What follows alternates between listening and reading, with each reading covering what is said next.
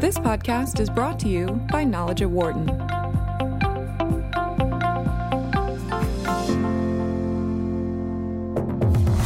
You're listening to Knowledge at Wharton on Business Radio, Sirius XM 111. Here again is Dan Loney.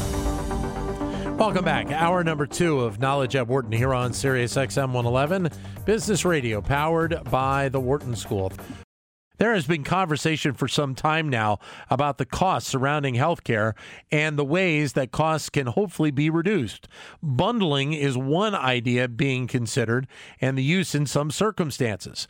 Research here at the University of Pennsylvania looked at the impact over the last couple of years of Medicare bundling the costs associated with knee and hip replacement surgeries and the impact on the hospitals performing these procedures.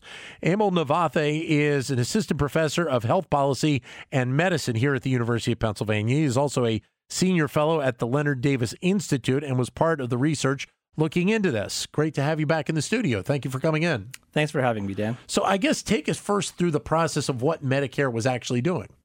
So Medicare actually had this crazy idea here. So they started this program called bundle payment, which they had done before, where you take a hip or knee surgery and you actually look at it as an entire product or service. So it's the hospitalization. So it's actually the surgery itself, plus over the next 90 days, all the physical therapy and all the recovery gets bundled into one payment. But the crazy idea here is they had done this on a voluntary basis where hospitals or physicians actually raise their hand and say, yeah, I want to try this. Right. And instead, they actually mandated it. So they picked about a quarter of the urban markets in the U.S., and they said every hospital in this market has to do a bundled payment for hip and knee surgery. What was the reaction as this idea was coming forward by Medicare in the first place? The reaction by the hospitals, I mean. Yeah, so the reaction was really mixed, very interestingly. There were some hospitals out there that thought, you know what, we can win doing this. There's a lot of excess waste or excess spending that happens after a hospitalization. If we can get quality up and do some coordination, we can actually save money, and we get to share in that savings. We never got a chance to share in those savings in the past. Other hospitals were terrified. All of a sudden, I'm at financial risk for what happens outside of my hospital's four walls. That's scary. So very mixed reaction, and very mixed reaction to the results as well. So what were the results? So the results were about half the hospitals that were forced into this program in the mandatory way actually achieved savings.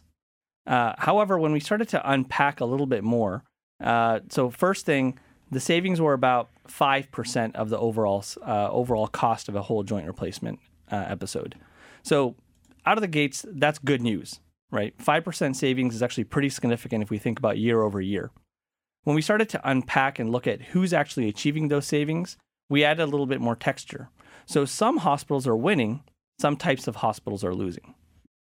What is the expectation then moving forward of this research and the hospital savings in terms of potentially other areas where you may be able to implement something like this? I mean, it really is it's a policy decision by Medicare and some of these hospitals moving forward. Yeah, so I think this is viewed as a proof of concept. You know, hip and knee surgery is viewed as the best place to try this because it's a very well-defined procedure and recovery. We know in general that after 90 days after a surgery, people should be up and moving. They should be able to be essentially fully recovered. If you think of heart bypass surgery, for example, very different beast. So trying this in heart bypass surgery, which by the way, Medicare wanted to do, but then it got canceled with the change of administrations, is perhaps a bigger affair. It's a more risk associated with it, particularly for the hospitals. So I think right now, largely we view this as this is proof of concept. It looks like it can work in this condition. Now we need to try it out in a number of different conditions and see if it works for other surgeries and other non-surgeries. That's what I was going to say. Are there areas out there that you believe personally that this type of an idea can work? Are there combinations like hip and knee in other spots that you think that with research and with a deeper dive into it, that we may be able to expand this even further? Oh, absolutely. So I think to the extent that there are these other well-defined surgeries or procedures. So a great example would be, somebody has a heart attack and then comes to the hospital and needs a stent put in. That's another example of a very well-defined episode, right? Mm-hmm. Person comes in, they get their stent. We expect within 30 or 60 or 90 days after that, they're going to be fully recovered from that whole episode. And we know that the services that they get afterwards, the care that people who have heart attacks need after they leave the hospital, in terms of cardiac rehab, in terms of follow-up from their primary care doctor and their cardiologist, all really matter in how well they do in the long run. That's exactly the constellation of pieces that we need for this bundle payment to work. Now, going back to the reporting that you did, in terms of the savings, in looking at some of the graphs from it, it would range anywhere from a few dollars up to a few $1,000s. Now, that's a significant amount when you're thinking about the potential savings, but it's even a greater amount of savings when you're talking about the number of procedures, especially hip and knee replacement, that you're talking about. That's right. So just to give you a sense, there are about 450,000 hip and knee surgeries in the U.S. covered by Medicare alone. That's just Medicare. Every year? Every year. Wow. It accounts for about 5% of all hospitalizations for Medicare. It's a really big deal. This is a high spending item.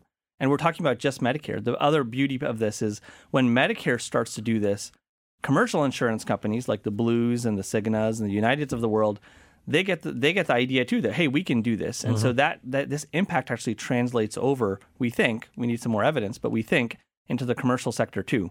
So patients are the ultimate beneficiaries here, because if the cost goes down, their premiums go down. Right. And clearly it's their quality of care, right? It's their pain levels that go down. It's their ability to walk after this hip and knee surgery that goes up. So this is supposed to be about the patients. We shouldn't forget that. Amol Nawathe joining us here in studio, Assistant Professor of Health Policy and Medicine here at the University of Pennsylvania. You're listening to Knowledge at Wharton here on Sirius XM 111 Business Radio, powered by the Wharton School. Obviously, the savings is one part of this story for the hospitals, but also for Medicare. And as we mentioned, we're trying to kind of do a better job of kind of handling costs to begin with. But when you're talking about 450,000 of these procedures times an average of probably $1,500, something in that ballpark. That's right. You're talking about millions upon millions of dollars being saved each and every year on healthcare in a time where we know the spending is expansive in a lot of areas. Yeah, that's absolutely right. I mean, Medicare has been out there testing a variety of different models. I think largely we've seen pretty modest effects. This is one place where I think we've seen pretty consistent effects. So these hip and knee bundles have actually been tried since 2013. The mandatory, the required program started in 2016, but there's been a lot of experience with this. And so I think we have more than proof of concept at this point. We in fact show here that if you mandate hospitals to do this, right, they can succeed on average, right? About half of hospitals succeed. There are systematic patterns. So we do find, for example, that bigger hospitals, higher volume hospitals that tend not to be in the safety net, for example, are the ones that are really succeeding here.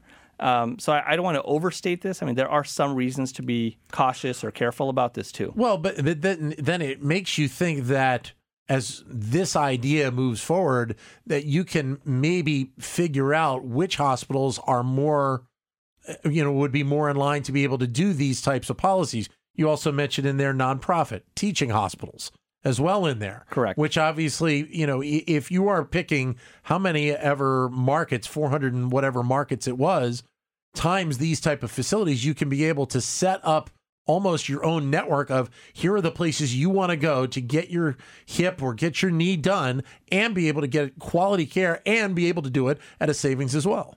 That's right. So just to refresh, it's about 25% of the markets here. There's 67 markets that started out in this model. Medicare, actually, the Trump administration has shifted that now. They've actually cut it in half. Okay. So 34 markets are continuing in this mandatory model. But what I'd like to do is just, paint a picture here for a second as to why these things might be working, right? So if you zoom into a hospital, imagine you're a hip replacement patient, and you're deciding, what do I do after this hospital? I could go to a rehab facility. I could go to a nursing facility to get my physical therapy. And in the normal system, the hospital would say, "Where do you want to go, Don? Go ahead. It doesn't really matter where you go, because we're not on the hook for the quality. We're not on the hook for the cost."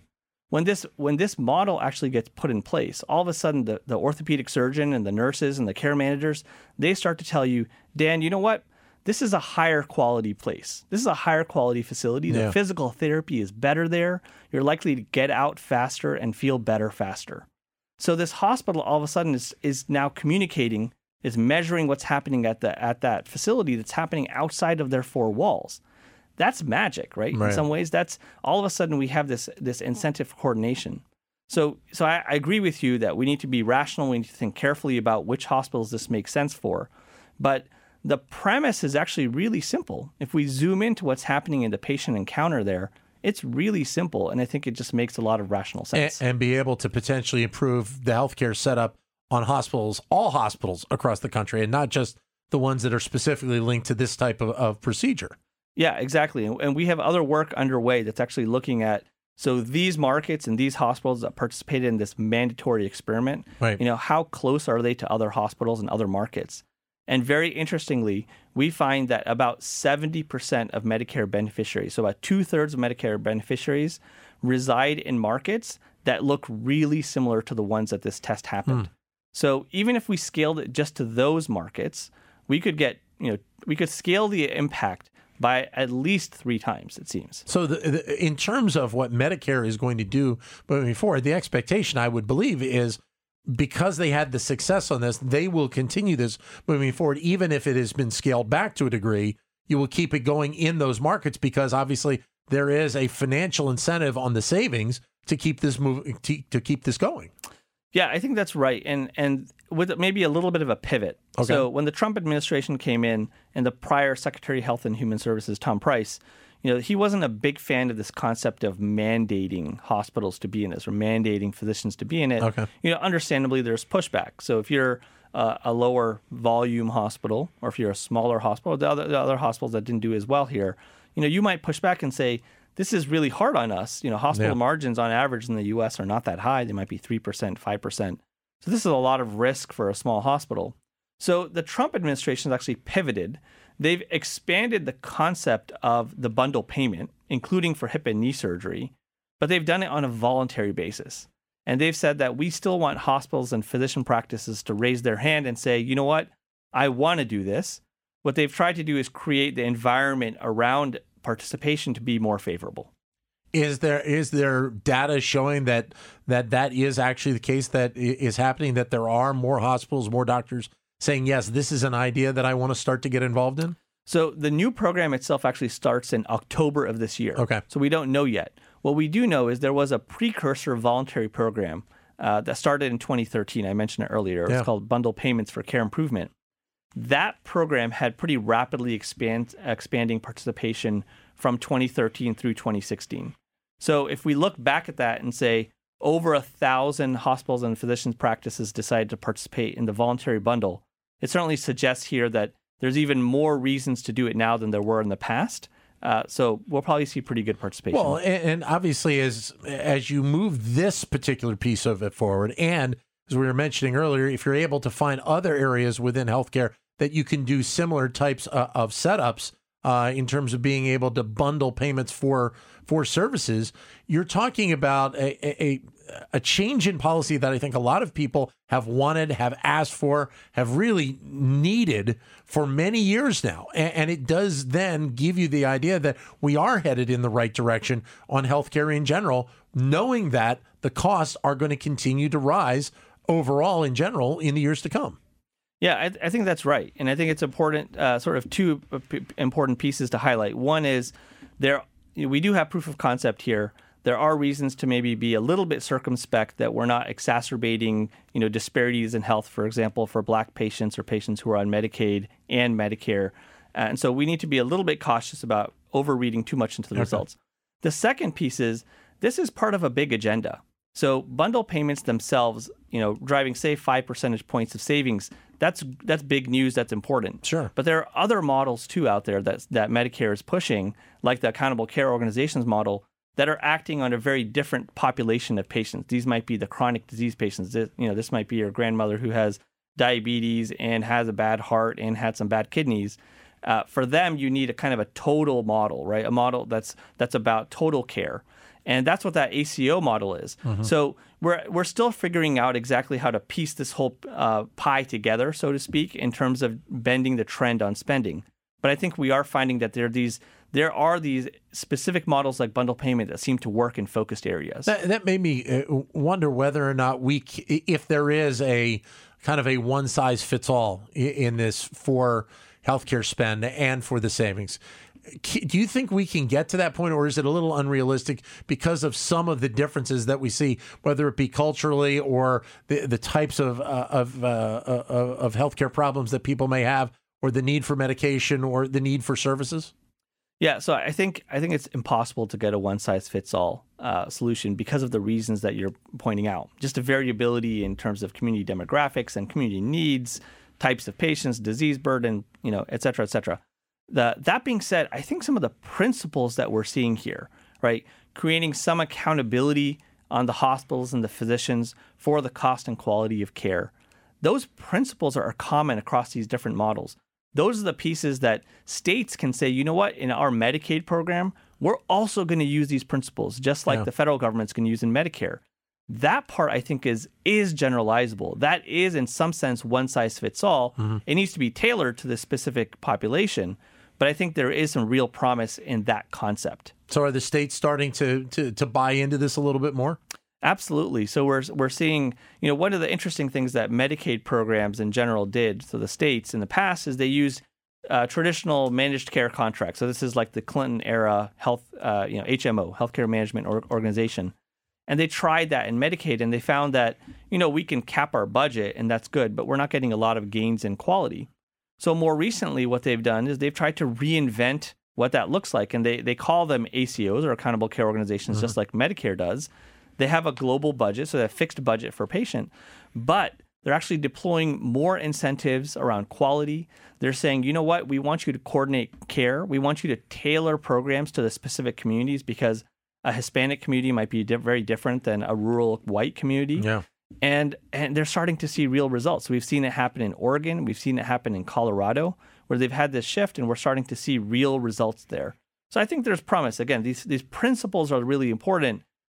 Your point about tailoring or customizing to individual communities and populations is certainly very salient. Well, what's been the reaction of the insurance industry in this? I mean, because certainly they have a big stake in this moving forward in terms of the cost. Yeah, great question. So I think, the insurance industry largely has been favorable on this, because without a big behemoth like Medicare changing the incentive structure, you could imagine sitting around a negotiating table for a Blue Cross plan in a state to just look at a health system like Penn and say, we want you to take risk. Mm-hmm. The health system would say, why would we ever do that? Yeah. I mean, that sounds crazy. Yeah. If Medicare, which is the biggest payer for the majority of these different hospitals across the country, if they're saying you're going to take risk, which the hospitals can't really opt out of, then the commercial payer is coming in saying, you know what, we're going to create alignment for you. We're going to make it so the way that you deliver care is consistent across your Medicare patients and your Blue Cross Blue Shield patients, or your United Healthcare patients, or your Cigna patients. And that alignment is actually really valuable to these hospitals. So that's where Medicare has this opportunity to catalyze change in a way that I think any single commercial insurer would really struggle. It's interesting you use the word alignment. And I think it's probably a word that a lot of people have wanted to hear used where healthcare and costs are concerned. And it probably hasn't been used even close to enough to what it probably should have been over the last few decades. Yeah, I think that's right, and we still have more work to be done. Sure. Yeah. So if you think about if you, for example, think about the incentives that are facing patients and that are facing physicians, oftentimes they're opposed, right? So take a diabetic patient, right? They want to go get their insulin to keep their sugar under control. The insulin costs them $80 or $90. Instead, they go get hospitalized, and that costs $10,000 or $15,000. Makes no sense. Yeah. At the same time, we're telling the primary care physician that if you get this patient's sugar under control, we're going to give you a quality bonus of $100. It makes no sense to be charging the patient for care that could be preventing downstream costs, at the same time telling the physician that, they have to pay extra for this, but we're going to give you a bonus. Right. So we have some more work to be done on alignment. Well, specifically where this research on what Medicare was doing with hip and knee replacement surgeries, what are the next few steps here? Because, I mean, obviously, the data seems very promising. Obviously, some of these facilities feel like they have made a savings. Medicare has to feel very good about where this could be potentially taking us. Yeah, I think that the next steps are really, do these results persist? What we're showing you are the year one results of this program. Yeah. So is this going to persist into year 2 and year 3 in those 34 markets that are actually continuing in the mandatory program? That's number one. Number 2 is, are there unintended effects that we might really worry about? Right. So our disadvantage, such as our vulnerable populations, populations that are either from low income communities or Black patients, for example, who very traditionally had disparities in their ability to access hip and knee surgery specifically. So this condition specifically. So are we exacerbating problems in access for these vulnerable populations? We really need to get a handle on this, because otherwise, while this could benefit some people, it could be really bad for others, and that wouldn't be good of the federal government to push forward. Do you feel like the research that has been done here and the results, do you feel like it's a little bit like the tip of the iceberg, where we've got the opportunity now to, at least we've started in one area to look at it, and the potential, obviously we're talking about a long period of time, but the potential is there to see this type of growth, to see these types of savings moving forward, and obviously having a much better healthcare system overall in general in the years to come. Yeah, I think it's absolutely promising, right? So this is year one of results from the program. Yeah. We know from the business literature generally that transformation takes 7 years, 10 years. It takes a long time. So if we think about these compounded growth, of savings, this 5% savings compounded year over year across different conditions, different populations, different models, I think we have a reason to feel optimistic that we can actually bend the trend on the cost curve and get a handle on healthcare costs in the U.S. A lot of the people out there have felt like they were kind of caught in between because of the cost issue. I would think that there is a level out there that the hospital systems have to feel much better about these types of results, because I think to a degree there are times where the hospitals kind of feel like they're stuck in the middle as well. Yeah, absolutely. And, we're talking about change here. And as you know, change is hard. Very hard. Right. Very hard. So there are some hospital systems that are in environments like Massachusetts or Rhode Island, where the states have actually put cost targets, or controls on the prices. Yeah. And that has created a situation where they know they need tools and they need mechanisms to actually drive savings.